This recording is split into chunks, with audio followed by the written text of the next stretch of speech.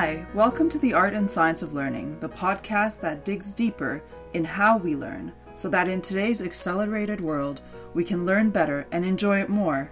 I'm your host, learning specialist Dr. Kinga Petrovai.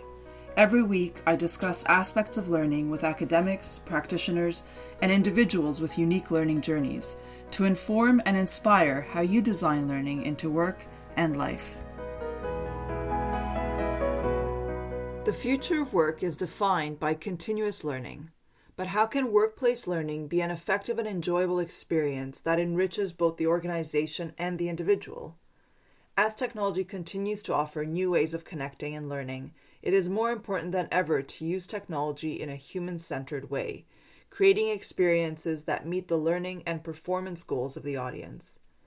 My guest is a leader in the field of computer-based and online learning for over 20 years, immersed in both the research and practice of workplace learning. Dr. David Guralnick is a Columbia University adjunct professor and a consultant specialized in the use of technology to improve job performance. He is founder and CEO of Kaleidoscope Learning, the current president of the International E-Learning Association, and the founder and chair of the Learning Ideas Conference. David has been credited with the creation of the first corporate training Learning by Doing simulation, the first e-learning specific authoring tool, and the award-winning Watch, Rate, and Compare e-learning approach. David has won over 200 awards in the e-learning industry, and his unique approach to his consulting and project work have saved over $2 billion due to improved employee performance for Fortune 500 and multinational clients such as Target, IBM, GE, Time Warner, and many others. With his extensive knowledge of the industry, David focuses on reimagining learning in higher education and the workplace. I'm thrilled to have you, David, on this episode to share your insights on how to reimagine workplace learning. Thank you so much for joining me today. Thanks. It's great to be here. Thanks for having me. So to start off, I wanted to ask you, what does workplace learning look like in most organizations? It's a huge field and workplaces do it differently. What do you see overarching kind of look of workplace learning and what kind of technologies are being used currently? Sure. I mean, as you noted, it's certainly, it's a huge field and it's different in different organizations. You still see a mix of classroom learning, although during the pandemic, that's been obviously a change since you can't really do classroom in-person learning, self-paced online learning, and sort of, online sessions of different types. You see, mobile approaches now. So you see a lot of different ways to do things. And it tends to, in most organizations that I've been in, tends to be fairly fragmented. There are just a lot of different kinds of things. There are things, there are jobs where you have required training that you have to do and at a certain time. There are jobs where you have required training you have to do, but it can be any time. There are things that are up to the employee. So it's very much, I think, across the board. And technology is underlying it in a lot of different ways, from managing and tracking everything, which is kind of a separate but related issue, to learner experience, and being used in different ways, both synchronously and asynchronously, online and through people's laptops and desktops and mobile devices, and now starting to move ahead to other methods as well. And certainly as the technology is changing very, very quickly, and also the way business is changing very quickly, how are you seeing workplace learning changing? One of the big things that's happening is the idea of making it much more individualized. And I think that's kind of been, over the past several years, really started to take hold a lot more.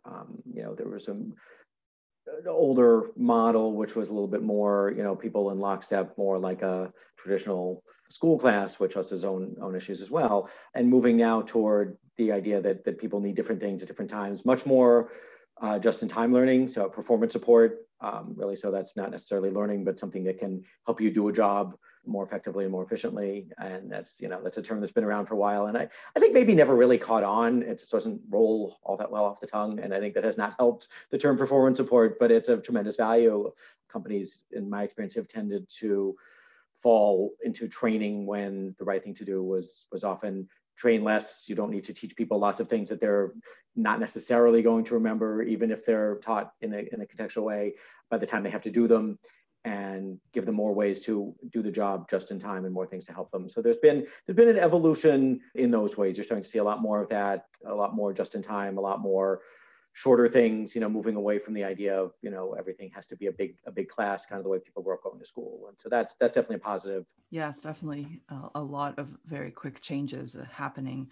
So my big question to you is in terms of reimagining what organizations, how they will design and incorporate workplace learning. There's a lot coming up, and there's a lot of really good strategies that are important for the learning process. So what are you seeing as the approaches and the emerging technologies that will really be important for organizations to incorporate good learning? Yeah, no, that's a great thing. It's a great thing to talk about. I think my view of workplace learning as a whole is that it's a really appropriate time to reimagine much more substantially. Like, I think to this point, while I've seen a lot of positive changes, as I mentioned, everything's been sort of evolutionary, and maybe it's time to even be a little bit more revolutionary. The tendency is when new technologies come along to employ them in ways that look kind of like the old technologies, right? Most people grew up going to schools where you would read something or listen to a lecture, you memorize some facts, and you take a test. And that's a very common educational method. It's not a particularly effective educational method. No. It's common because it scales up, or actually because it's scaled up in a world, for a pre-technology world, it scaled up very, very well. That's the big advantage, is you can have one teacher and 20 people or 100 people or 500 people, and you can get that across, and you can easily grade things efficiently and all that kind of stuff. But it doesn't mean that it's good learning. The advantage that we have with technology is that we can do really, really interesting things where people follow more progressive educational principles, a much more individualized approach, and do those in a way that scales up. So if we build fascinating, immersive simulation where you learn about ancient Greece by visiting key places in ancient Greece and interviewing an AI version of Socrates, well, that's really pretty cool. And you know what? Once we have that, you can do that for 1 million people or 10 million people as easy as you can do it for one person. And so the scalability is there. And that's, to me, the big advantage of using technology in the way that I think we want to use it. Now, the tendency has been to start by taking existing methods and simply transferring them. So we see a lot of online courses where people read and take tests, and those are going to be easier to distribute, but they're generally not going to be as effective as the other things we can do. So to kind of get back to specifics of your question, I mean, there are a handful of approaches which I think generally drawn significantly from progressive education that I think work really, really well, and technology help us create these kinds of experiences on a large scale. So one of them is learning by doing, and this goes back, all the way to John Dewey, way back as a philosophy, that people learn best by doing, by performing a task, by practicing. Ideally, there's coaching, guidance, and feedback. It's much more active approach to learning. And this is kind of the way learning used to be long ago. In the old days, people learned as apprentices, right? You learn a craft by working with someone and working with an expert. And you had this very personal relationship. You would start by doing. You want to learn to be a blacksmith, you might start by doing some cleaning. You don't get to do more than that, but you're watching and learning, and then you get to take a step up, and then you can help with some of the actual creation, and then eventually you can become an expert. And once we needed to train masses of people, that became untenable. You didn't have enough experts, and you couldn't reach them. But learning by doing is still a fantastic philosophy, and it's always, in my view, sort of running behind where it should be in terms of utility. And technology gives us great opportunities to take advantage of that, and I'll talk about more about that in a second. Absolutely. It's almost like in the scaling of education, some of the really important practices that are timeless in terms of how humans learn get lost. But technology is able to help us actually take those really important learning practices and scale it. As you said, wasn't necessarily possible when you were educating a whole nation or a whole population. Exactly. No, I think that's exactly right. And I think what tends to happen is there's sort of the notion of the critical path, or something that says it has to be done. And so the critical path kind of wins out. Like, the things that are necessary are going to win out. So, okay, well, we have to teach thousands of people, hundreds of thousands of people. So we do what we can. Yeah. But then as times change and technology changes, things tend to evolve based on the way they've been before. People grew up going to school and taking tests like that. That's their view of what education is. And it's harder to rethink that and realize that we now have the opportunity to go back to the methods that worked better in certain ways, and do that, as you point out, on a large scale. So what do you see as a good example of learning by doing. I mean, a lot of organizations are trying to, and some do it very successfully, having learning while you are working on the problems that you would be working on in your job. But what is an example that stands out for you, an organization that has really done this well, the learning by doing, matching it up with the right technology to be able to scale it? I think you're absolutely right. I mean, learning in the context of doing the job works really, really well. And it kind of depends on the job. Like there are some jobs that you have to, you have to really be good at before you can do the job. And some jobs you don't, right? So we actually, my company at Kaleidoscope Learning, we've done a fair amount of training in customer service and sales and areas like that, and in terms of online learning. And so one of the more memorable products was a Learn by Doing simulations actually a number of years ago, where people learn customer service, and this is for Target stores for a large retailer in the US. And people learn customer service skills by interacting with customers on video and having to handle the problems that they have. So the customers would come up and they'd have a problem. They're returning a pair of shoes because they're claiming that they're falling apart. But if you're playing the role of the customer service person and you can inspect the shoes, and then you start to believe that maybe that they really aren't just falling apart. Maybe this guy did something, and do you give him his refund? Do you not give him his refund? And there are both policies to follow and decisions to make about whether you follow the strict policy, whether you bend, and then a lot of decisions to make about how to interact with this person who's already coming in angry because the shoes are falling apart, whoever's fault it may actually be, and you have to calm them down. So that's one where you actually have to get pretty good at this job before you can do that. You can't have people learning how to be good at customer service in front of actual customers, because actual customers don't really respond all that well to that.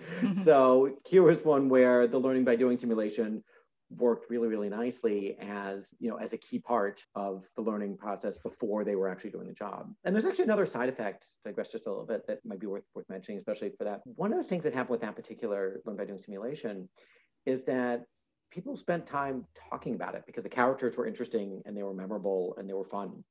And so, the audience was primarily, I mean, a lot of these were college students, working a part-time job. These weren't, it was not an audience who would spend their free time talking about their corporate training, typically, even their break time, but they actually did. I mean, anecdotally, from what we were told, that they would spend time during their breaks. Not always. They would also talk about what they did over the weekend, but they spent some of their time talking about, oh, the guy with the shoes, I tried to make him a little bit angry, or did you? Well, I just tried to calm him down. They would actually talk about this stuff. That's really good. And it had the side effect of continuing learning in an interesting way, but also, making them feel better about the company. I mean, you came into this job and you feel like this is going to be interesting. Like people come in, I think usually come into jobs thinking they want to do them and enjoy them. At least they hope that.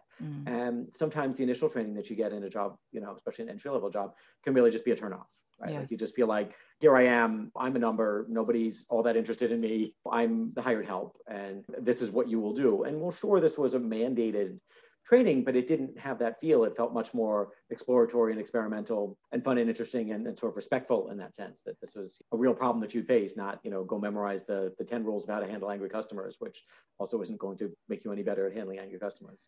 And that's such an important point, because especially when technology became much more prevalent in workplace learning, as you said, the handbook was basically digitized, and that transferred into a very dry experience to go through, which, as you said, reduces engagement in the organization, and you don't feel like you're a real member and excited about your job.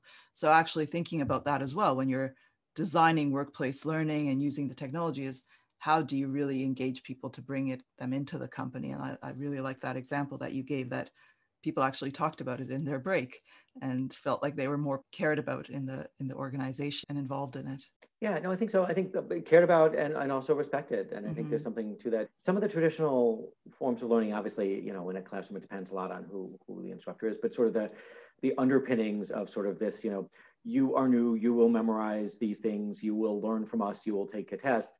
That entire model is putting people in a position from the beginning where they're sort of almost not really respected, right? It's almost like you are here to be a cog and to learn from us. And we want to move away from that. And that kind of gets to the second underlying concept I want to mention about how we can bring in technology is personalization. Personalized learning, so critical in so many ways. And with the technology that we have now, particularly with, what we're able to do, I'd say with big data, but to me, it's almost like, it's almost small data more than big data, right? Like we're not really looking to, we can learn from the big data, we can learn in the aggregate, and I think that's important, but we want to be careful to not overgeneralize from, we're not trying to predict the winners of an election. We're trying to take each individual person and give them the best experience for Yes. them. Mm-hmm. And so the more we can have a system learn about them, I know there's some, privacy concerns and all that, but the more, from the experience standpoint, we can have a system learn everything from what someone's skills and strengths and weaknesses are to their interests, to put people in situations that are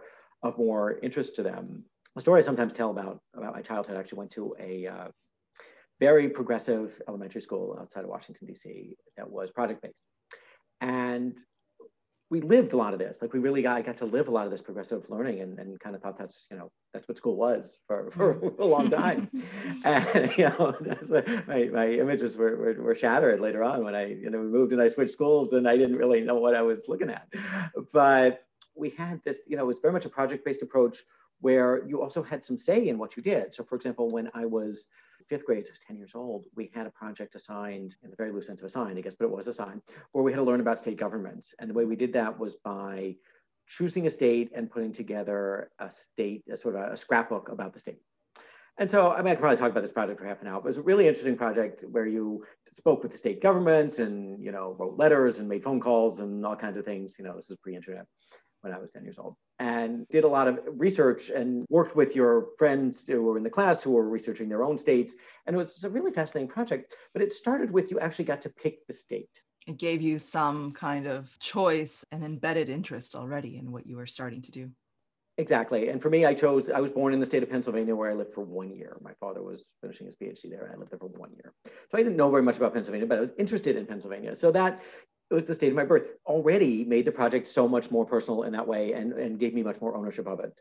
And I was the same exact project looking at a different state, no offense to the other states, but, they wouldn't have been as meaningful, right? It had to be a state that I had ties to. New York, where my family is from, Maryland's where we were living at the time, Pennsylvania, where I was born. Those were the three that had meaning to me. If it was a different state, maybe not so much. And there's something there too. And I think at the workplace level, we can really take advantage, personalized approaches to learning, give people experiences that they can control much more, determine the paths that they take, all within the context of learning the job, but not being as in lockstep with everybody else, even in the sort of online sense of lockstep, that you're all doing the same self-paced exact thing, maybe at slightly different times, but to make it a much more individualized and individualized in the sense of control as well experience. Absolutely. And that is so important. And it's something that you hear a lot about in terms of schooling, in terms of having that agency in school to be engaged with your specific choice of what to learn. But I think there's a lot less known about that in the workplace. Usually in the workplace, it's much more prescribed of, this is what you need to achieve in order to do this job. So how do you see personalization unfold in the workplace? Yeah, no, that's a good question. I actually think as time has gone on, more and more jobs, and I almost want to say all jobs, we're getting close, really have some, have some level of control in the actual job. Like, there are very few jobs that you're doing now, or people are doing them, that are so regimented that everybody should do exactly the same thing. Like, if it's that regimented, it's probably going to be automated if it's not already.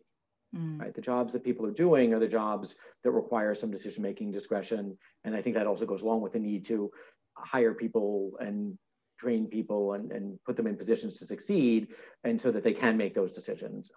What each person needs to do to get to the right point where they're an expert at the job is always a little different. People come in with different experiences and different skills and different backgrounds, and things aren't necessarily better or worse, but they are different. And, an opportunity here to put people in a position where they can both feel from the beginning that their skills are appreciated, and also from the business standpoint, use their time most efficiently, right? So these things aren't always in alignment. And I think one of the nice things is that they kind of are in alignment, right? This kind of feels like there's what's good and comfortable and education and training, and what does that mean? And how do you work efficiently for the business? And I don't think those things are at odds here. I think they actually are in alignment. And it's a good reminder of the importance of really thinking through, when you're creating a learning experience, think about the learning outcome that you want to achieve, but then thinking about all these other aspects of it, of what are people bringing to it? How can it be diversified and personalized so that it really does get embedded? The learning does get embedded then in the work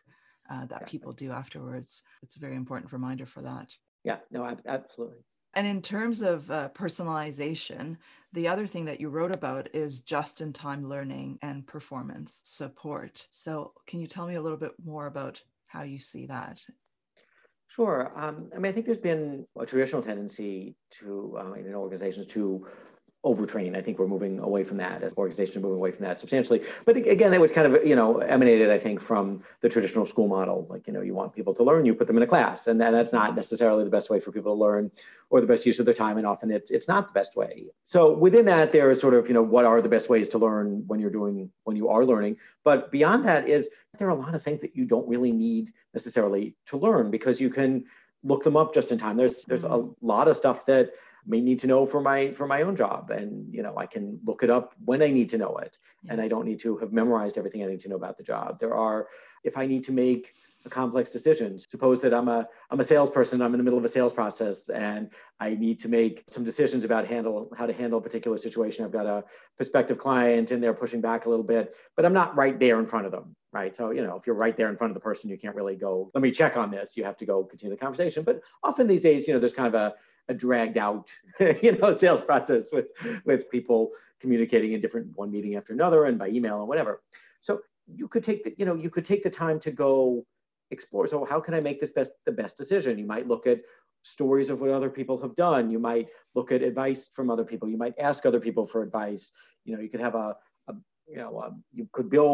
someone could build and design and build a little sort of decision tree that helps you handle the most common objections that might give you some clues as to how to handle things. And all of those things would be useful on a just-in-time basis. Would no longer be something that you would feel compelled to be part of the training. This works particularly well, I think, for things that are occasional situations that you don't encounter so often. So even if they were part of your training, even in an active learning training approach, you might have a great learning experience, and by the time you need something, it's a year later, and you just don't remember everything. And so the idea of just-in-time learning and just-in-time performance support, something that really helps you do the job, is going to minimize the need for training and also help people being able to perform a job well more quickly and be able to focus more on achieving their performance goals and be able to do that, with less training and less costs.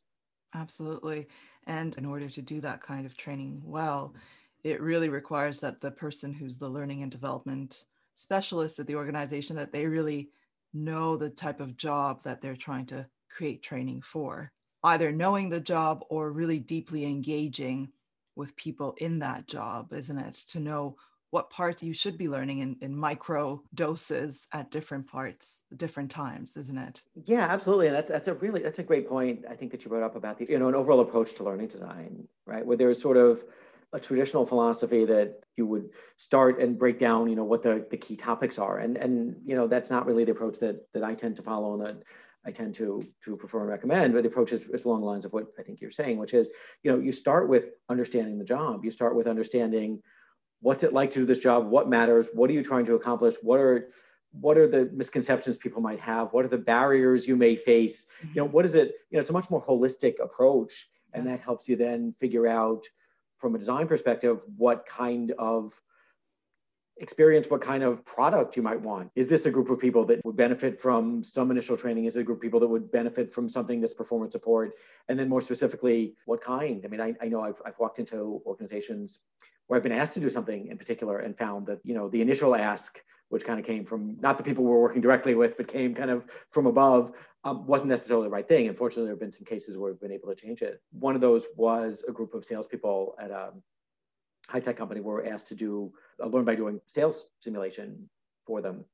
And then early on met with the actual, members of the target audience to understand what the job was about. And it was clear within about the first 3 minutes, maybe 2 minutes, that this was not a group that wanted training of any kind. They were learning to sell something new, which is what we were supposed to teach them. Their view was, we are salespeople, we know how to sell. Okay. Give me the information about the product or service and we will go sell it. Why are you guys even here? And we were able to reconceptualize the project, and client contacts were totally on board with us. And we got there on this to be much more focused on just-in-time stories from people who've encountered similar situations, with a little bit of online practice that was cast as practice, not as training, and was optional. And it was an entirely different setup. Otherwise, it was going to be really rejected. People might do it, but they would do it because it was mandated, and they would do it reluctantly and unhappily and get the least out of it that they could and do it just so they could move on. And so part of this also was understanding the target audience in as deep a way as you can, and whether you're coming from the outside or whether you're already a member of the target audience, which is great, but you can always have that. That's a key to all of this, is what's right for this group in the context of their roles and of their work lives and of their workflow on a daily basis. That's a great example, because it's true. You don't really know what is needed or what the obstacles or challenges of a specific job are unless you really engage with the people who are doing that job. And that happens through so many different sectors. In my own research, I was seeing that with teachers and the implementation of technology in the classroom, but it happens in every sector. You may be an expert in what you're trying to teach, but you don't actually know how that plays out and what the hindrances or the needs are of that particular job. So that's a great example. I think even more so in today's world with, the majority of people working, and sort of, traditional office jobs, working from home during the pandemic, and quite possibly working from home substantially as in the future. It also changes the way that people's days are, and you think, there are different distractions, there are different flow of the day. And, Yes. We kind of have to think about that as well. The traditional work way is, well, everybody's just got to focus on work. And that's true in sort of the big picture sense. I mean, certainly you're paying people, you expect them to be able to focus on work, but nobody can focus at maximum capacity, whether you're home or in an office or anywhere else. You can't focus at maximum intensity all the time. I mean, you can do that, you can burn out in a week. And thinking about what the balance is and how to provide people with things that will help them perform at their best. Part of what you provide is things that are going to fit into a manageable workday lifestyle, and those are challenges that change even more as we sort of blend work and non-work. We're doing that because of technology, right? We're already doing that because it's hard to disconnect, and then even more so with everybody working from home. Yeah, and although this is really complex, that you need to look from all these different sides and bring in educational research and good methods and combine it with the latest technologies or the technologies that work best for it, and think about the job and how people work and how that work is performed.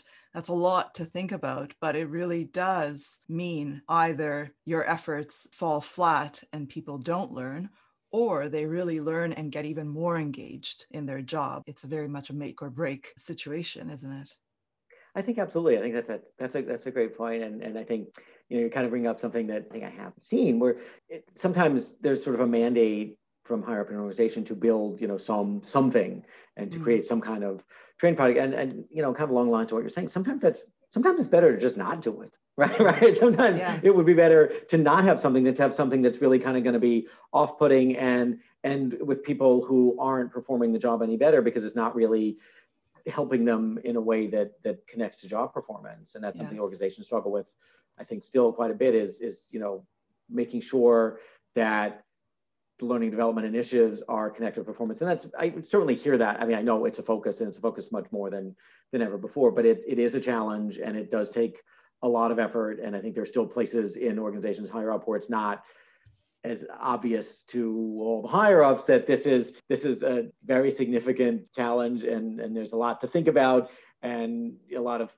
time needs to go to design before development. It's not just a matter of jumping in and pushing content out to people and saying, look at that, now we've got our training. Absolutely. Absolutely. And design is something that you just brought up, and it's extremely important in all of this. So can you tell me a little bit about the design in workplace learning? Yeah, absolutely. I mean, to me, design is critical. And I mean, design in the sense of sort of the overall, as you mentioned, the overall experience that people have. I think there's a tendency to think of design as being a little more superficial, or thinking about it in terms of graphic design. That's certainly a part of it, but really it starts to me with the goals in the audience. What is it that we want to accomplish?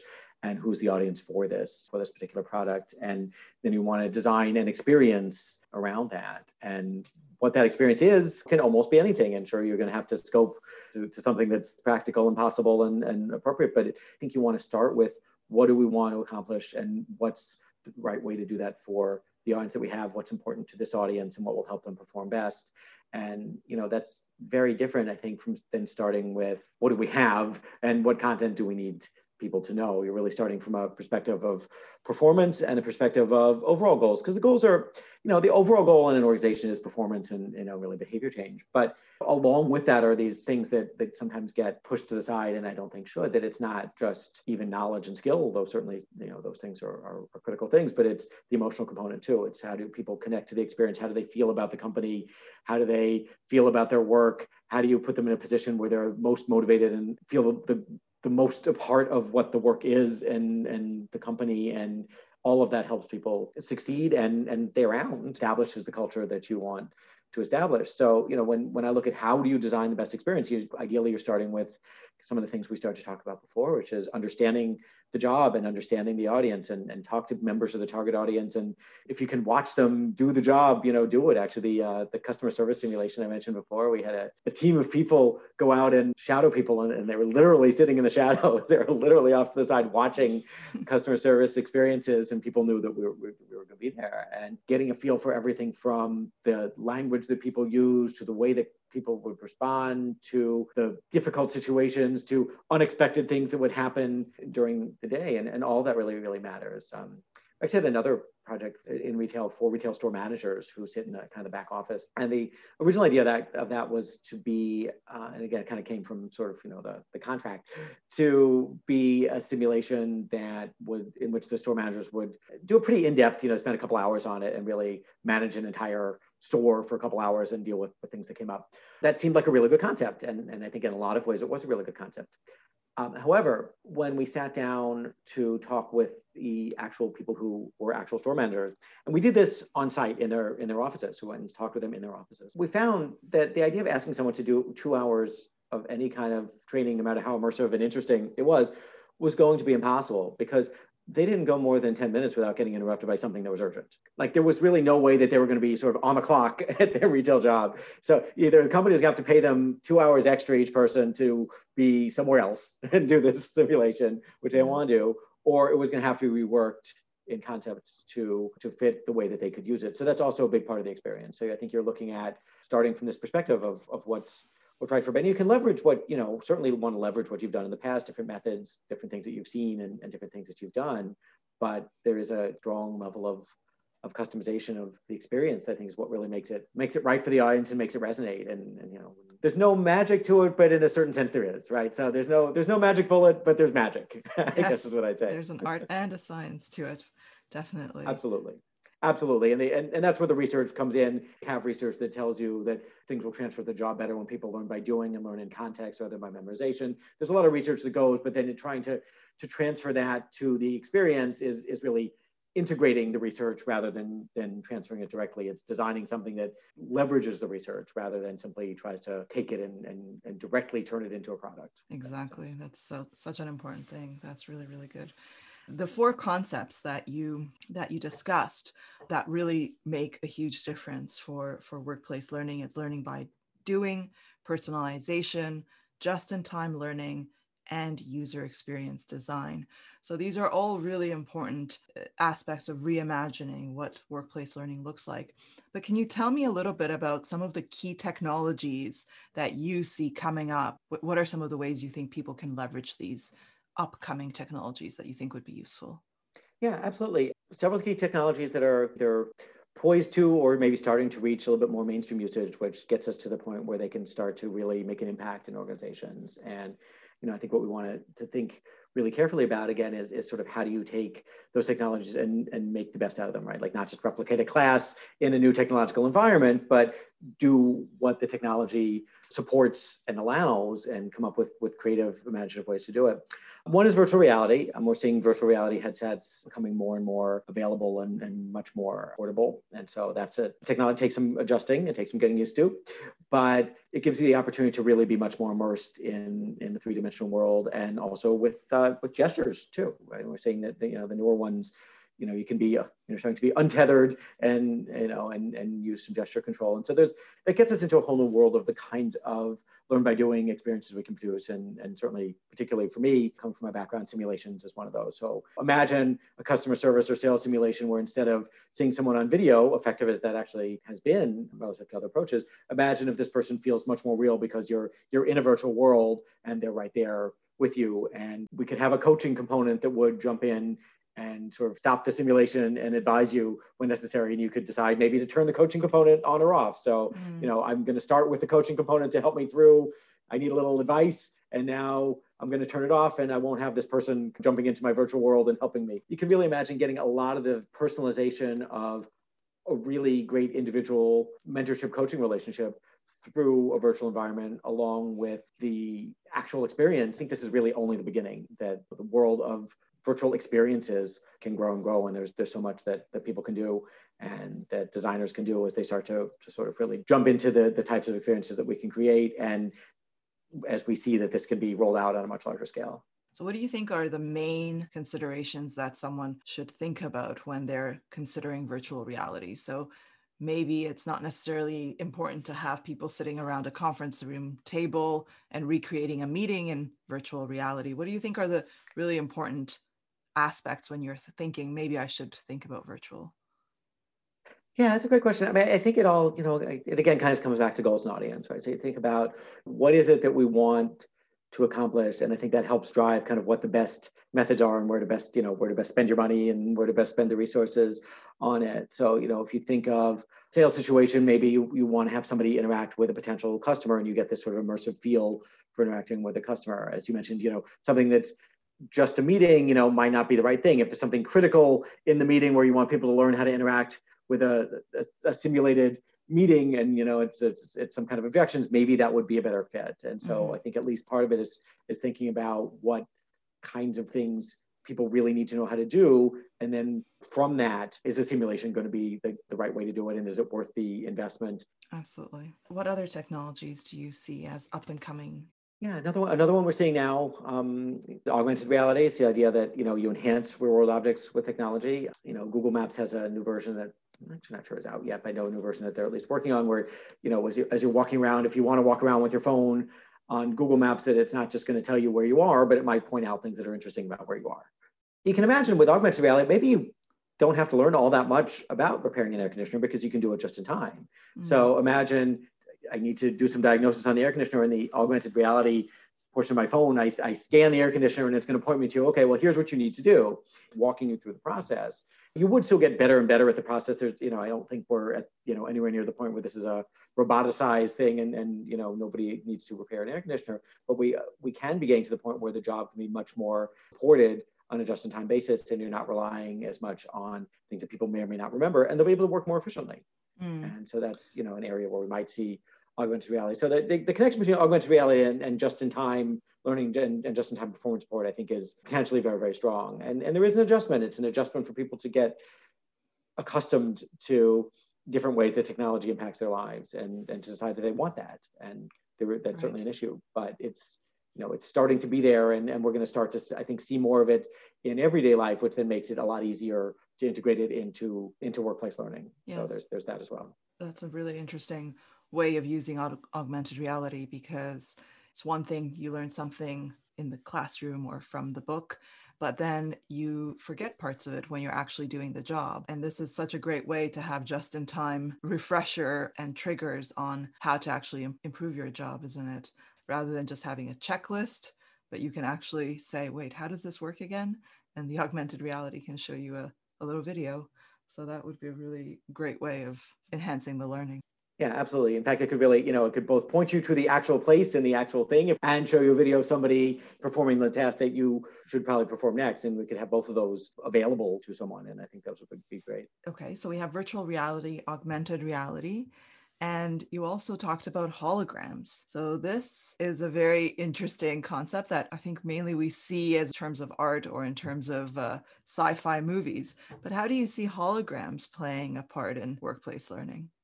Yeah, no, they seem futuristic, and probably are a little more futuristic than the others in terms of being, particularly useful at this point.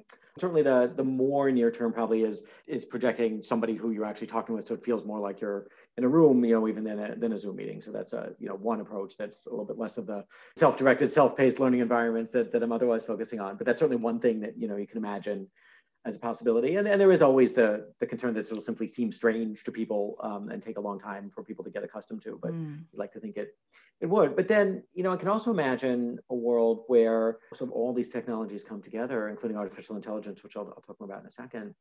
And you have really sort of an intelligent hologram. So you might have, instead of in the old-fashioned world, putting on your VR goggles if you want an immersive experience, if you have a place where you've got some space, you might be able to get the feel of interacting with a real coach or an AI kind of character, whether you're going back to interview Socrates or whether you're going to work with a customer, or whether you're going to work with somebody who's an expert in your field. And you can see these projected and feel like it's much more of a natural interaction. At least I think it's possible that it might feel like an artificial interaction, and it will take some time before it feels natural at all. It'll be interesting to see how people feel about it. And imagine that if you had, real space without goggles and you got to have that kind of experience. And so that's down the line. But to me, that's kind of a dream in terms of the kind of learn by doing experiences you could potentially have. No, that's interesting. And it's really important about that, and what you were saying is the fact of thinking about any technology, thinking what is the unique allowance that it provides for learning? Why would I use VR if I could just use a good conferencing camera? Or why would I use any technology? Why would I use it? What is it providing that nothing else could provide in such a good way that is important for the experience and the learning? So as technologies change, but I think the conversation still remains the same in that respect of finding the best use, not necessarily the latest technology. Yeah, no, I think absolutely right. And probably even, in a certain way, even more so within, well, I guess really anywhere, but particularly within organizations where there are always budget issues, right? So there's sort of the follow on to that is what's really going to be worth it. And, I think you want to experiment as well. I'm a big fan of experimentation and investing some money and trying some different approaches. And I tend to recommend and prefer the idea of starting with the ideal and then scaling back. So it helps you envision and imagine what the ideal can be. And then sometimes even when you start there and you scale back, you sometimes scale back to something that's a little bit different than maybe what you would have started with. So you're scaling back to something that's still a step closer to the ideal, even if you don't have all the budget in the world, or the technology isn't quite there yet, or it's not quite affordable, or whatever, that you at least get yourself to a position in terms of the experience you're designing that's one step closer. You may starting with sort of the ideal concept, and then scaling back helps you. And in that is absolutely what, the point that you just made, which is thinking about what technologies are going to be appropriate for what kinds of audiences and goals. I like that thought experiment. Always think of the ideal and then pair it back to what's realistic and most appropriate. That's a really great way to think about it. And the fourth technology, which is talked about constantly these days, is artificial intelligence. So what are your thoughts on artificial intelligence, and where do you see it best fitting into workplace learning? Yeah, no, it really is talked about a lot today, which is a change after not really being talked about at all. PhD work was really kind of at the intersection of artificial intelligence and education. And some of it came during what became considered the AI winter, where AI was considered to be kind of a semi-failed field, and it wasn't really something you wanted to put on your resume for a while. Well, we tried that and didn't get anywhere. That has certainly changed, and I think the expectations originally were just overwhelmingly too high. I think the expectation was by the year 2000 we would have robots that had the capability of humans, which, besides being somewhat of a scary thought, was certainly not going to happen by the year 2000 or anything close. There are things out there in the field now where you're hearing people talk a lot about AI for analytic purposes, for looking at the strengths and weaknesses and sort of skills. And I think that's good in some ways. It's a little dangerous in some ways, in that to get very caught up in scores. I hope we don't get to a point where we're using a lot of that information only for evaluation and say, we want to be able to compare someone versus someone else. I kind of look at the entire world of work and education as helping people perform their best and find the role that's best for them. And the idea of focusing on scores is more drives us kind of the other way. One of the areas where I really see AI contributing a lot and I would like to see more is in providing experiences. So, when before we talked about the learning by doing environments and personalized experiences, and a lot of this goes back to sort of my older background. That's where AI can really, really help. If an AI engine is getting to know, an AI system is getting to know a person's strengths and weaknesses, it's tracking data, it's tracking what you do. You can imagine a world in which these experiences become more and more personalized and more appropriate for every individual, and everything from, this is kind of, really to me, it's a means to accomplishing a lot of the things that we've been talking about in this. And along with that is certainly the concern that that's a lot of personal information that's out there, and so privacy is going to be an issue. But from the ideal experience standpoint, this is where you can really get to the point where it's like you have a system that knows you the way that your favorite teacher ever knew you, but can transfer to any different area, right? Like it really knows. And I think that's where AI can really, really come in and make a difference over time, with the general caveat of what happens to all that information, and making sure that it's secure enough to be used for only for good. Yes, no, absolutely. In all of these different strategies and the fast pace with which our working world is moving, what do you think is challenging for learning and development professionals in workplaces or leaders in workplace learning? What do you think is most challenging for them? Yeah, that's a great question, and there are definitely major challenges in doing this. On one hand, the big picture change is simply difficult. We're talking about trying, any kind of more radical change is always really, really hard. And so there's a lot of effort that has to take place to change people's mindsets and to change the way that people think more and more, which I think is starting to happen, about learning and education and learning and development, of what that really means, and move more and more away from traditional memorize and test models and read and test to this idea that it's a much more open and personalized world, and much more experiential, and much more learn by doing, and much more customized, and therefore much harder to get a handle on. You're surrendering control in certain ways. You're looking at things in a very different way. And that's certainly one of the big challenges. And along with that is something that I think people face a lot even now in organizations, which is organizations have a technological base that's often a barrier, and it's often hard to change. Companies have learning management systems that often drive what learning you can even produce, which is really not the ideal approach, to have the technology constraining the learning and driving certain approaches rather than being able to support whatever it is. And so, there are movements to improve all of these things, but they're far away and they're slow. I mean, the bigger the organization, the harder it is to be nimble and to move quickly in terms of IT changes.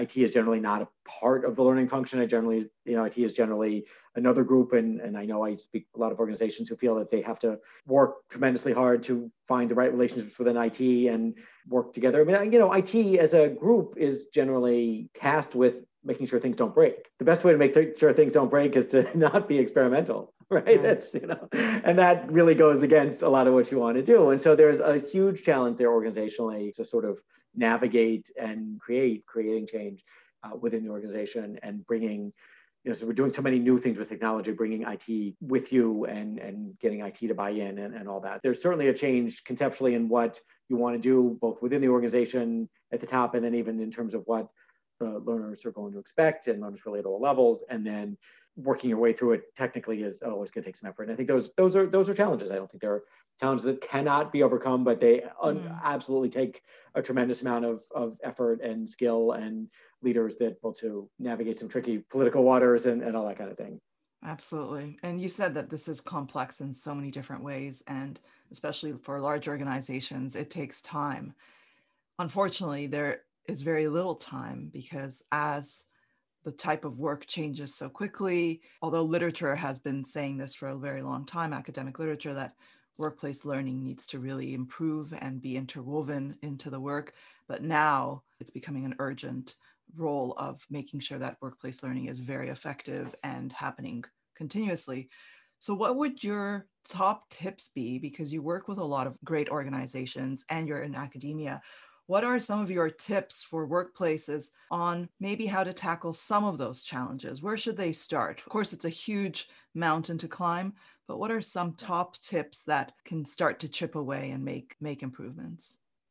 Yeah, that's a great question. I mean, I think, one thing probably to do along the lines of quick hits is actually try to start with some quick hits in a certain sense. If you can try to find some things that are maybe simpler but effective, that are a little bit different, make the point that, you can make kind of a financial and a technological point that, this is different, but this is going to get us somewhere. I think we're seeing more use of sort of outside companies and outside systems, so that you don't have, everything maybe doesn't have to be housed in the LMS, which is going to limit you, but maybe you can just talk to the LMS. And I'm seeing more and more of that. And I think that's another thing to do, is look at what else can you do, that's more interesting and doesn't necessarily rely on IT to support it particularly. And so you're able to bring it in from the outside and try to work through that. Yeah, so I think those are a couple things. And I think just the more, and you kind of got to this before, the more you focus on people's workflow and what's going to help them within their workflow, the more you're going to get buy-in from the end users of the overall organizational audience. And so you might be able to get some things out that help you generate sort of public within the organization's employees wave of opinion that can help drive change as well, and leverage that. Yes, among all the amazing technologies, sometimes the best place to start is simply talking to the people in the organization and finding out what is the best approach for them and the best design for them. So Absolutely. that's a really important reminder. My goodness, I mean, there's so much that we can cover in this topic, but before we leave, I would like to ask you if you have any recommendations on a book or a resource that you find inspiring and interesting, and listeners might find it as well. Yeah, one thing I can recommend is a book by a guy named Don Norman, who has worked a lot in usability and related areas. As a cognitive psychologist, called The Design of Everyday Things. It's been around for a while now. It was published, I think, originally in the 80s. So it was originally, I think, under the title The Psychology of Everyday Things, but more recently, I believe, it's been The Design of Everyday Things. And he writes about, everyday objects and how, kind of how they work from a user experience perspective and why. And it's a fascinating book that helps you think about the life and things that you interact with in some new ways. And I think has certainly contributed a lot to my own understanding of audiences and goals, and the way that people can best think about things and use things. And, it's had an effect on my own design work. When I've recommended it to people before, they've usually felt that been able to have an influence on their own design thinking as well. So that's one that I'd like to leave people with. Oh, well, that sounds really interesting. Thank you very much. All right. Well, it was such a pleasure to talk to you, and so many great ideas in the conversation. I really appreciate your insight, and thank you so much for coming on the podcast today. Thanks so much for having me. I really enjoyed our conversation, and thanks again for having me on. Thank you.